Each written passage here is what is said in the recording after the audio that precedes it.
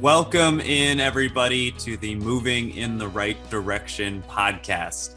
It is a podcast designed to successfully guide seniors and their families in moving from their longtime home to the lifestyle that they deserve.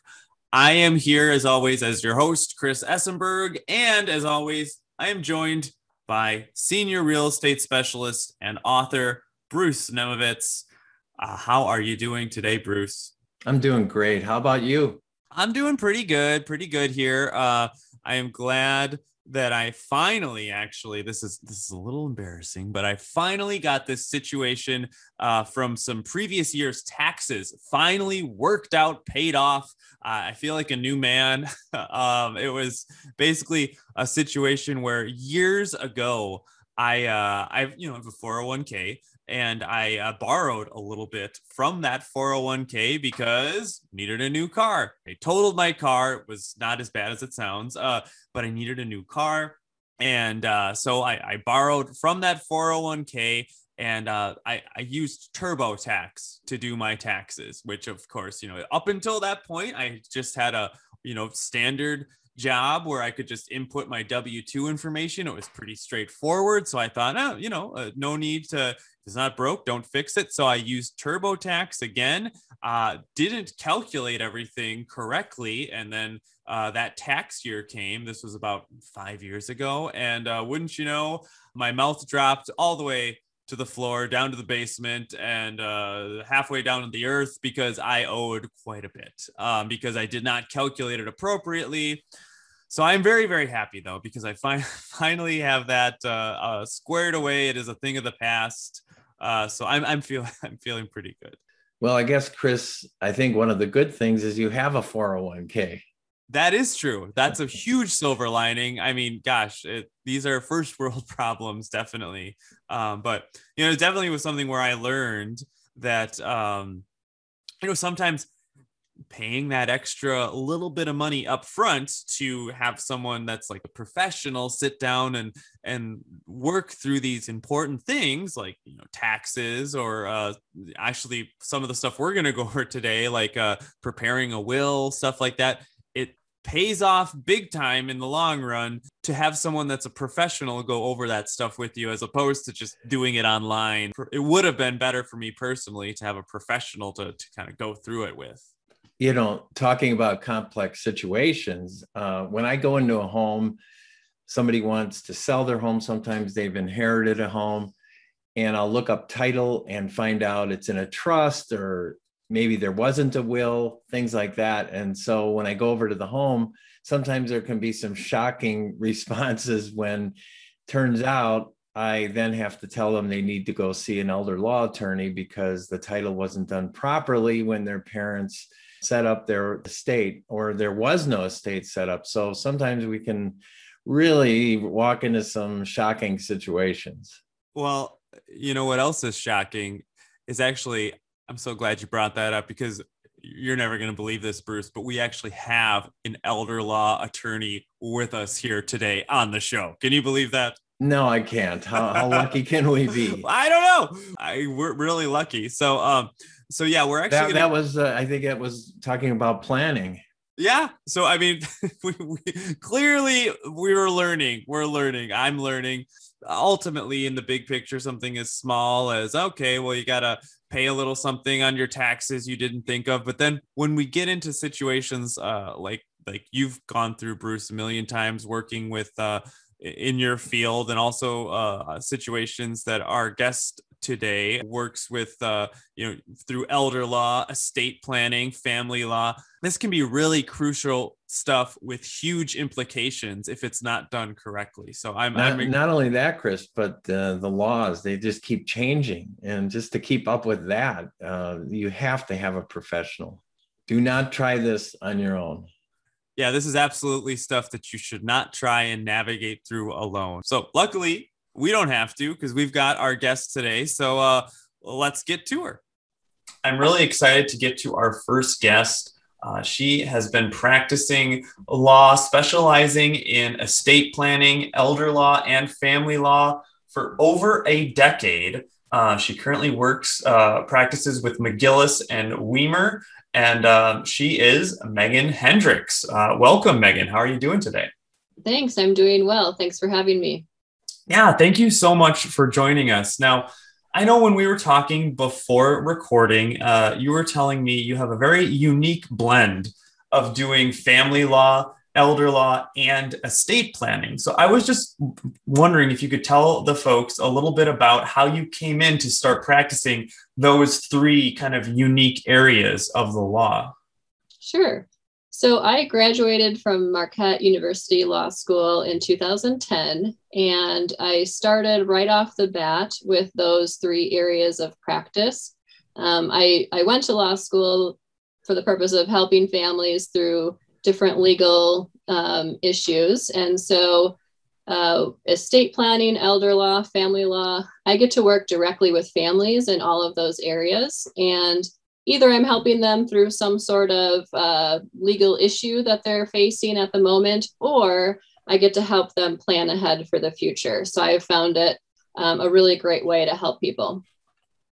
Well, that's definitely something that I think everybody is going to want to consider. I think the takeaway is there's lots of stuff to consider, when we're going into this process that we might not have been aware of. So if someone listening here is, they're kind of just at square one right here, and they haven't estate planned, they haven't worked with any, elder law or family attorneys at all, but they know this is something that they want to start to consider and plan for. What would you tell them? What are some good starting points, some jumping off points for those individuals? I think a good starting point is just to reach out to an attorney who does elder law or estate planning, to just have a really brief conversation to see if it's something that, they could help with. So I always offer, a brief phone call with everyone who's interested in learning more about what services I provide and whether I can help them. So I, often will speak to someone for 15, 20 minutes just to see if it's something that that I can help with. And if they'd be interested in pursuing it more, we can go from there. But I think that that's a really good first step, because with any of the techniques that we discussed today, these are legal techniques, and the implications of doing something wrong can have a really big impact on the family. Sure, and we wouldn't want that to happen at all. Now, I know this might be a very, very loaded question, but just wanted to ask, what are some key components or scenarios where they would need to work with someone in elder law or estate planning versus maybe situations where that might not be something that's necessary? So people know, like, is this something I need to consider? Or is this maybe something that's not necessarily something that needs to be on the table right now? Mm-hmm. I think big life events are always kind of keys for just checking in on legal advice. So new families, birth of a child, one really important estate planning tool in that situation is actually a will, because a will is the document in which you name guardians of minor children. So that's really important. That's an important time in people's lives. Retirement tends to be another important time to kind of check in with your planning and see if you need to do anything. That's probably the most common time people will call me, because they say, okay, now I'm retired, I should probably get my estate plan in order, or I should probably start thinking about that long-term care planning. Megan, I have a question for you. So you just mentioned life-changing events, and what I'm seeing more and more is dementia, the start of dementia. We're not sure how far along, because it's such a nebulous, hard to understand disease. You don't know when the beginning is. We don't know how far into it you are. And at what point, if somebody, as an example, wants to sell their home and the children are sensing, or they've even gone to the doctor and got a diagnosis of maybe onset dementia, at what point do we need a guardianship? At what point is that parent that maybe is suffering from this terrible disease, unable to actually sign any papers and have to get a guardianship. Mm-hmm. That's a great point, Bruce. Anytime someone has either been diagnosed with early stages of dementia, or even if the children kind of have concerns about it, but there hasn't been a diagnosis, that is a really crucial time to make sure estate planning documents are in place, because the preference would be that rather than going through court and getting guardianship over a person who has lost decision-making ability, instead, we would rather get powers of attorney in place. So those are some estate planning documents that appoint agents who could make those decisions on that person's behalf. And even a person who has an early diagnosis of dementia could still sign those documents. It's going to depend upon their capacity at the time of the signing. But I have had many situations where we've still been able to do those documents, even though there is some memory loss. Now, Megan, I think you've kind of already posed a few answers to this question I'm about to ask here, but I'm going to ask it anyways. I know that there are a lot of services out there where I could just go and create my will without talking to anybody, right? I can just go on, and I'm sure that there are scenarios where that's fine. But as someone who's got a decade of experience, would you mind maybe just talking to me a little bit about why there are maybe situations where that's not the best route, or what roadblocks or obstacles could I run into if I'm thinking, all right, you know what, I'm getting close to retirement, or maybe there's another reason, but I need to do a will and I'm just going to do it myself and I'm not going to talk to anyone else, and it's going to be cheaper that way. And there you go. Thoughts on that? I have a real life situation that can kind of highlight the downside of doing that. So, a person came to me for estate planning, and they had created a will online through using one of the programs that are available online. When I looked at the document, I actually noticed that that client had given away more than 100% of their estate. So they broke things down into percentages, and when I added all those percentages up, it was more than 100%. So obviously that wasn't a valid disposition of their estate. And that just kind of highlights that program that they paid for didn't catch a very simple mistake. So I know that we're a do-it-yourself culture, and I certainly like doing some things myself too. But I think when it comes to legal documents, it's not just a matter of filling in blanks, which certainly anyone can fill in blanks. What you get from seeing an attorney is the knowledge of the law and how it applies to each individual client's situation, and the different options that are available and the pros and cons that come from each different option. Absolutely. And I mean, when it comes to a will, if I'm ranking important documents that I'm going to fill out in my life, that's got to be, top 1 or 2. So, if there's ever a time to invest a little more to make sure that it's done right and make sure that there's not potential downfalls with, software not checking something appropriately, I would imagine that this is it. So, I appreciate your insight on that.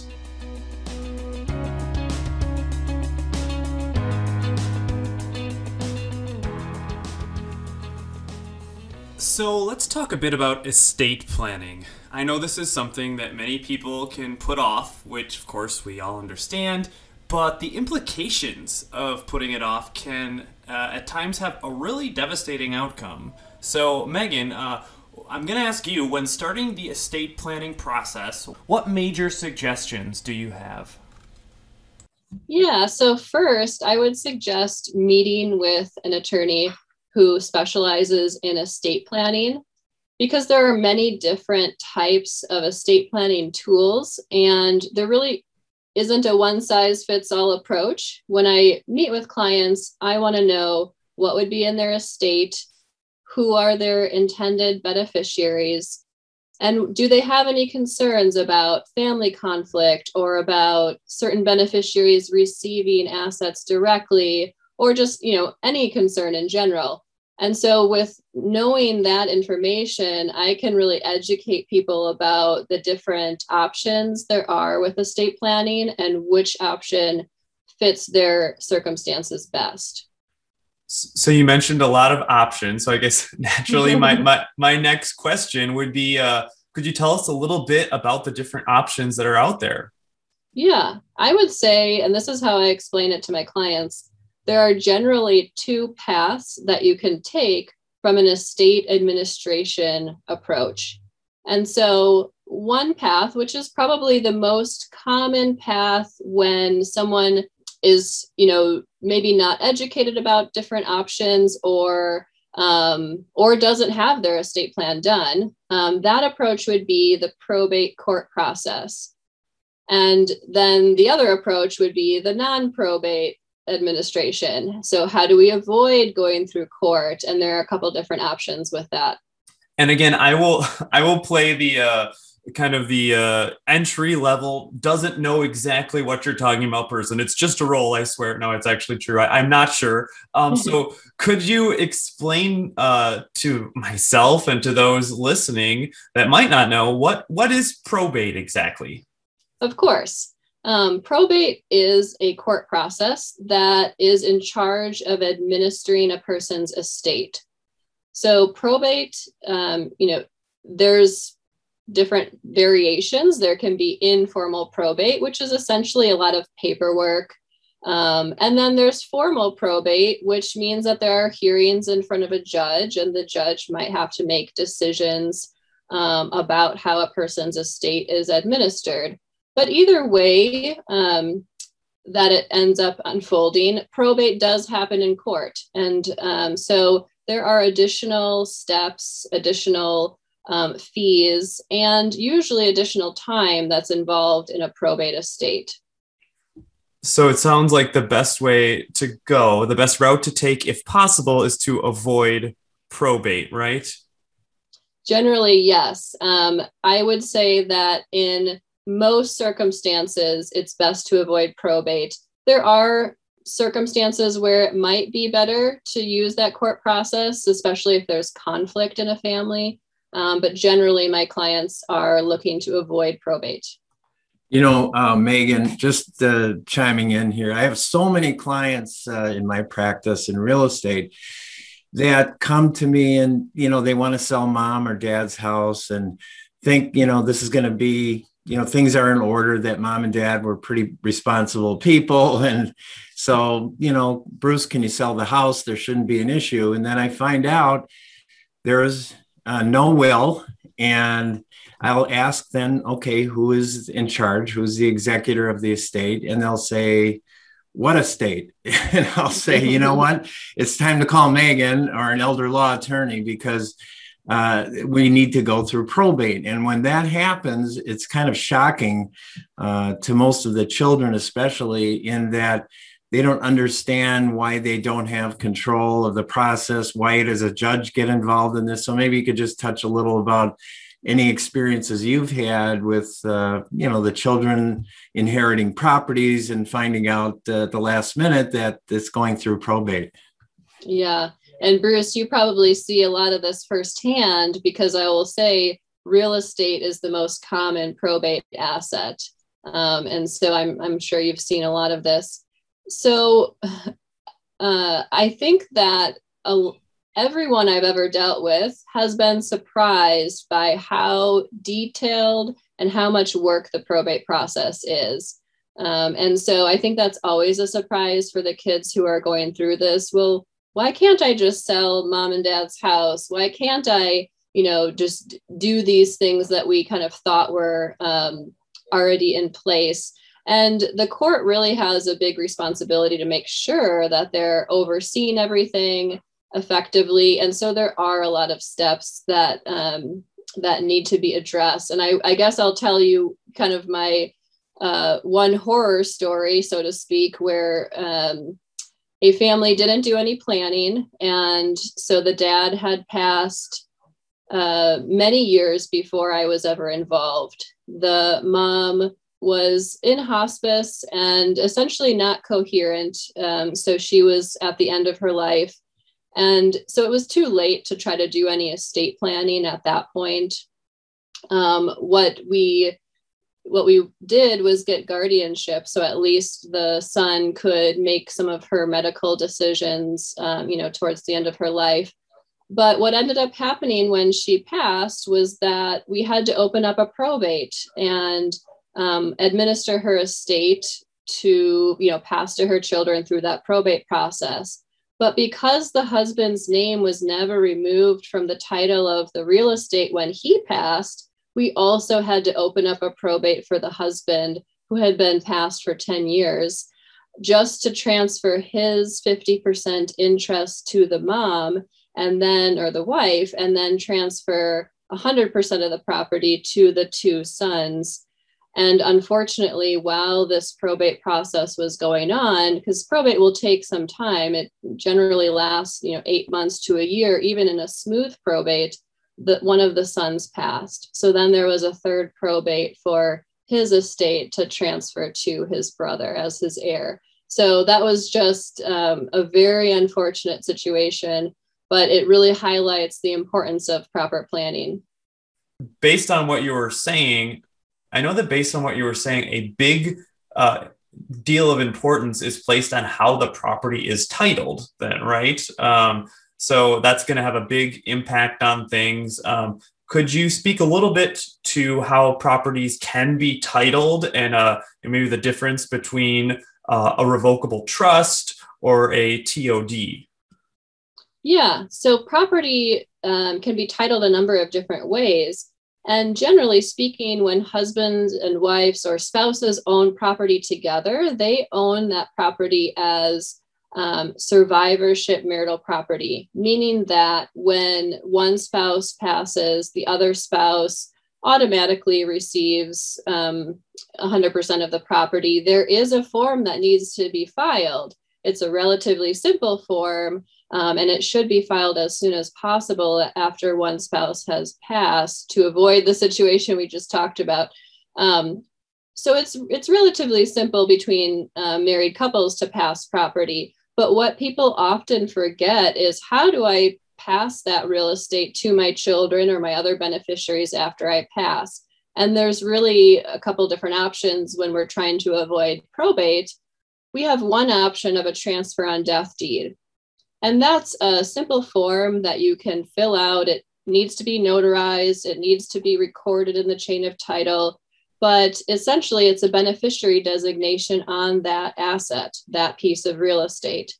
So when the single owner or all of the multiple owners pass, it will transfer to the beneficiaries named on that document without going through probate. The other option is a revocable trust. And that's a really common planning tool in my practice because I find it to be a really efficient way of avoiding probate. And so I would say there's pros and cons to each option. And that's really something that people should, meet with an estate planner and kind of talk through both options and see what would be best for them. Megan, in my practice, again, I have so many people that are, wanting to sell a property, and I look up the title and find out that it isn't a revocable trust, or there's different names of trusts. And I explain to them, then they will be signing as trustees. They won't sign as Joe Smith, Mary Smith. They'll be signing as Joe Smith, trustee. And does that involve a different type of deed that would be given to the new buyer then?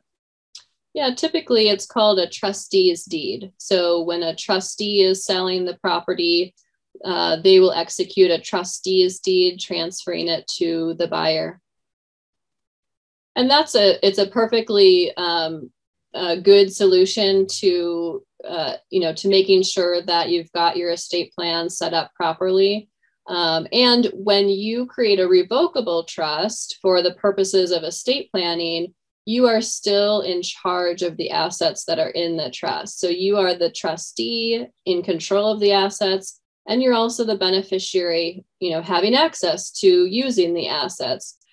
So there are many different types of trusts, and they all do different things. But for the purposes of the discussion here today, we're really talking about a revocable trust done for the purposes of avoiding probate. So it sounds like probate is definitely the thing to avoid at all costs if we can, right? Yeah, in most circumstances, that's correct. And the revocable trust being pretty impactful when it comes to a situation, especially one that has, maybe multiple children that may argue over who's going to be receiving which assets. I know you told us a story of how that didn't all work out. Do you maybe have any examples of situations you worked through when you were able to establish that revocable trust and things and things worked out in a more favorable way?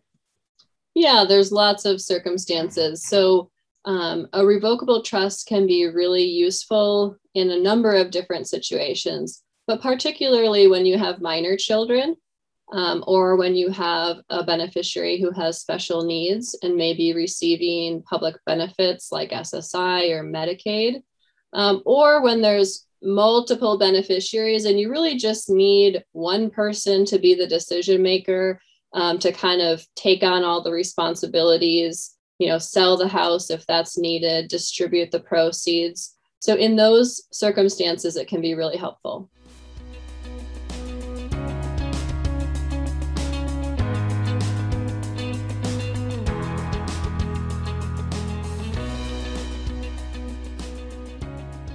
So I have a question. Many times also, I've been in this quite a long time, so I have so many stories, but one of the stories seems to repeat itself over the years and really stands out. Often I'll have several children. Let's just take an example of 5 children that are going to be inheriting the estate. Mom and dad have passed.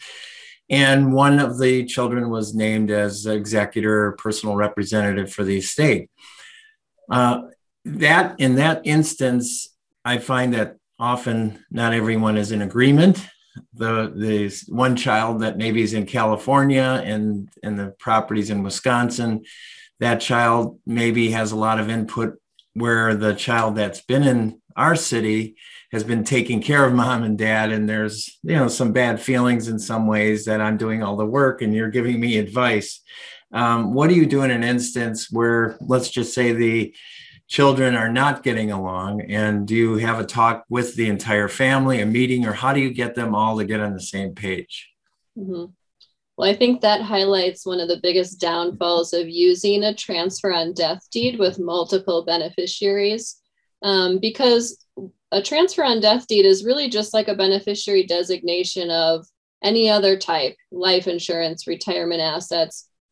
What it does is it transfers the property to those beneficiaries automatically. And so if you have 5 people named as your beneficiaries, now you have 5 joint owners of real estate, and all 5 of them have to agree on everything involving that real estate. That can create a huge nightmare. And I've seen it happen, and Bruce, I'm sure you have as well. And if they can't agree, and we really, ultimately can't get them to agree, then we have to get the court to step in. And again, we're trying to avoid court. So I would suggest that you, instead of naming multiple beneficiaries, you instead appoint one person to be in charge of making those decisions, whether that's a personal representative through a will or a trustee through a trust. So Megan, I have had other instances where the parents actually gave the property to their children.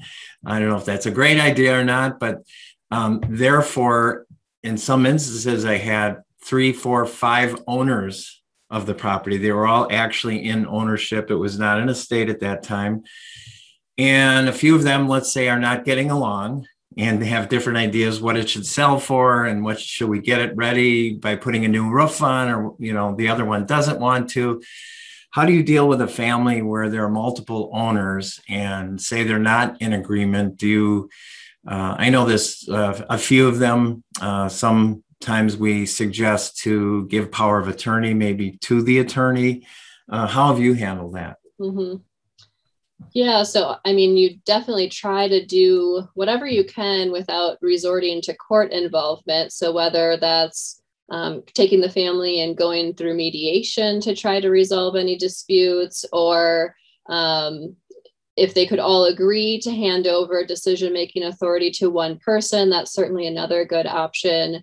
But ultimately, if none of those out of court processes work, then the only other option that we would have is having a court involved and having a judge make a final decision. I know, I think a couple of the last experiences I've had, they did give power of attorney to an elder law attorney who was basically totally objective, not subjective. And they all kind of felt that was a good idea. And they agreed on one attorney to have the power to sign with, of course, their permission. Mm-hmm. Yeah. And that can be a good remedy for the situation. But I would suggest, pre-planning ahead to try to avoid that scenario from even occurring in the first place.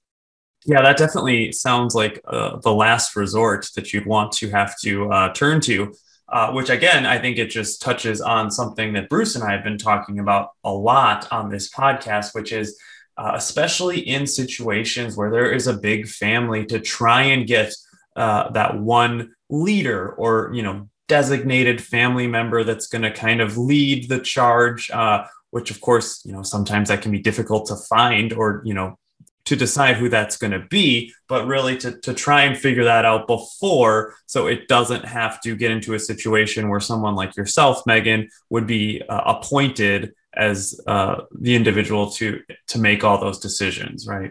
Yeah.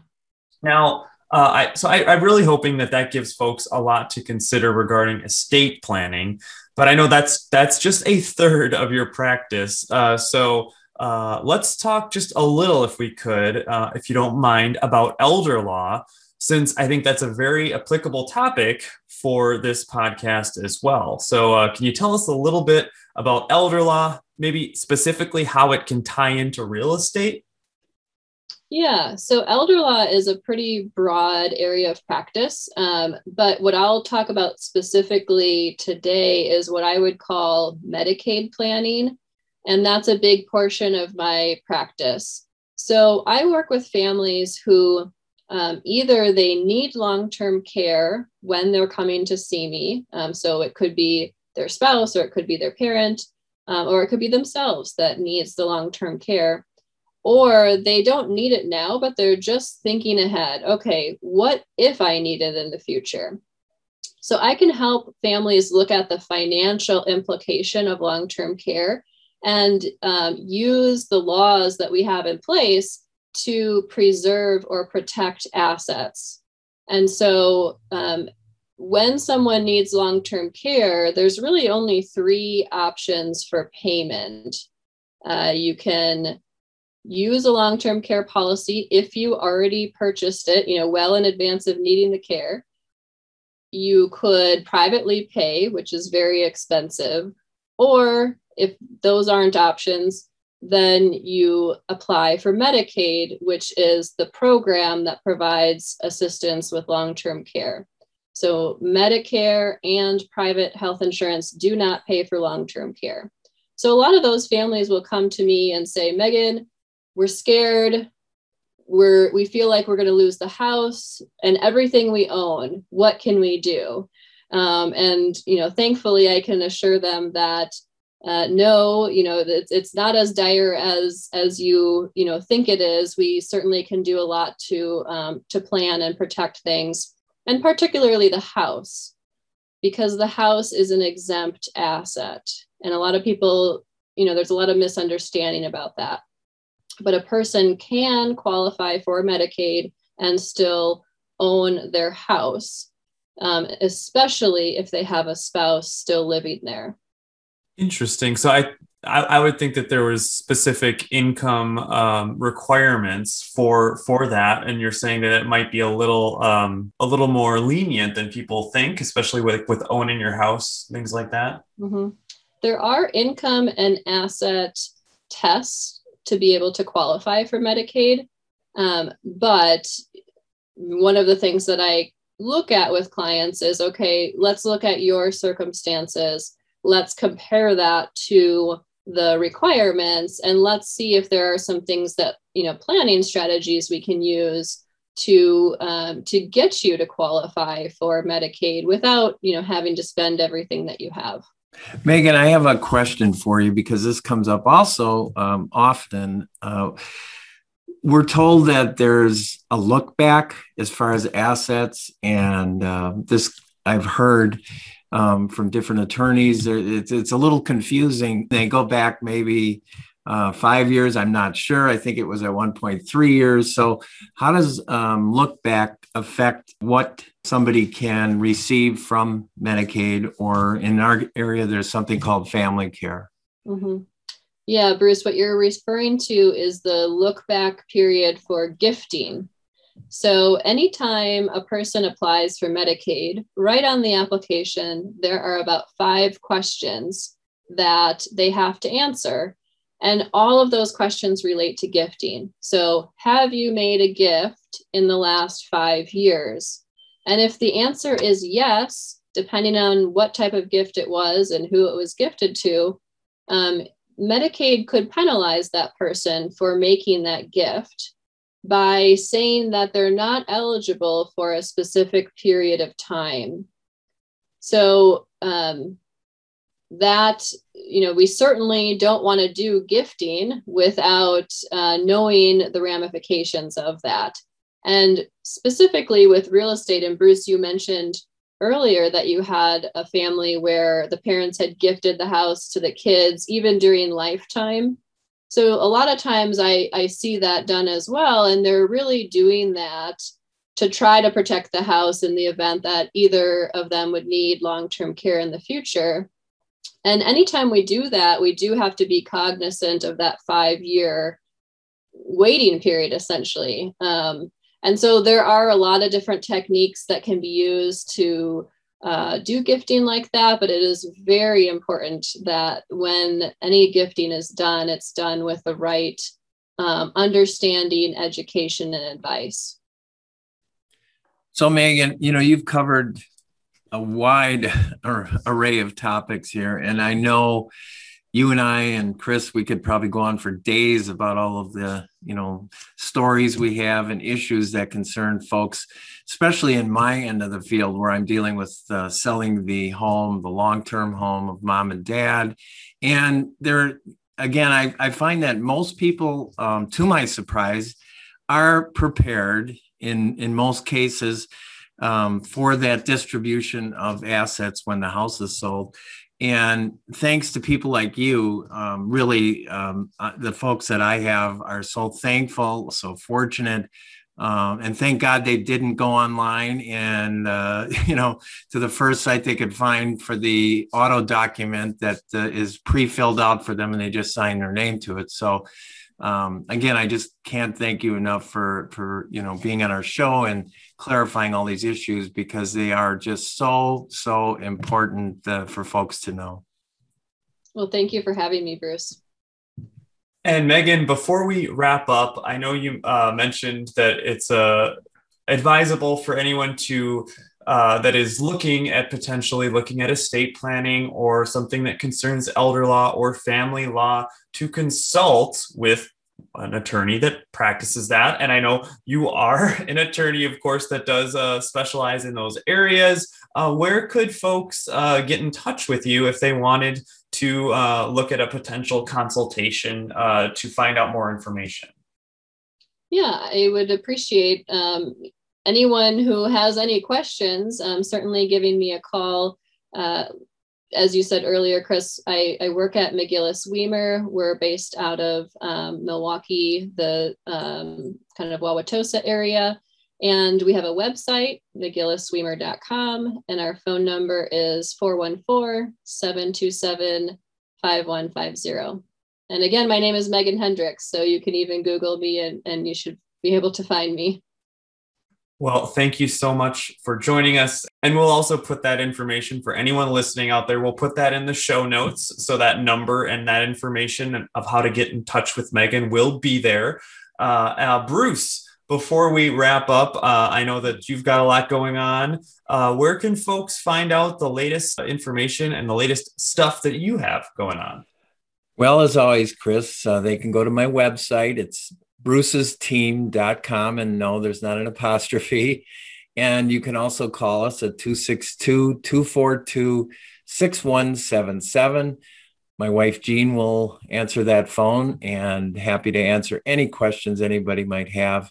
And again, this has been, I've been in this probably 4 decades, and I just today learned several things I didn't know. So you're never too old to learn. You're never too experienced to learn. And I can't thank Megan enough.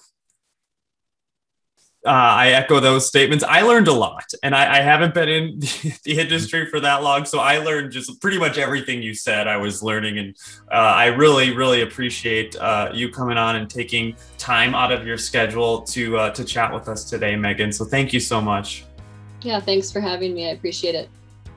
Thanks again to Megan and Bruce, and thank you to all of you out there for listening. We would, of course, love if you could subscribe to the podcast so you won't miss any great future episodes. You can find us at Bruce's website, which, as he said, is www.brucesteam.com. You can also find us on Apple Podcasts, Spotify, and anywhere else you get your podcasts. So thanks again for listening, and join us next week as we will, yet again, keep you moving in the right direction.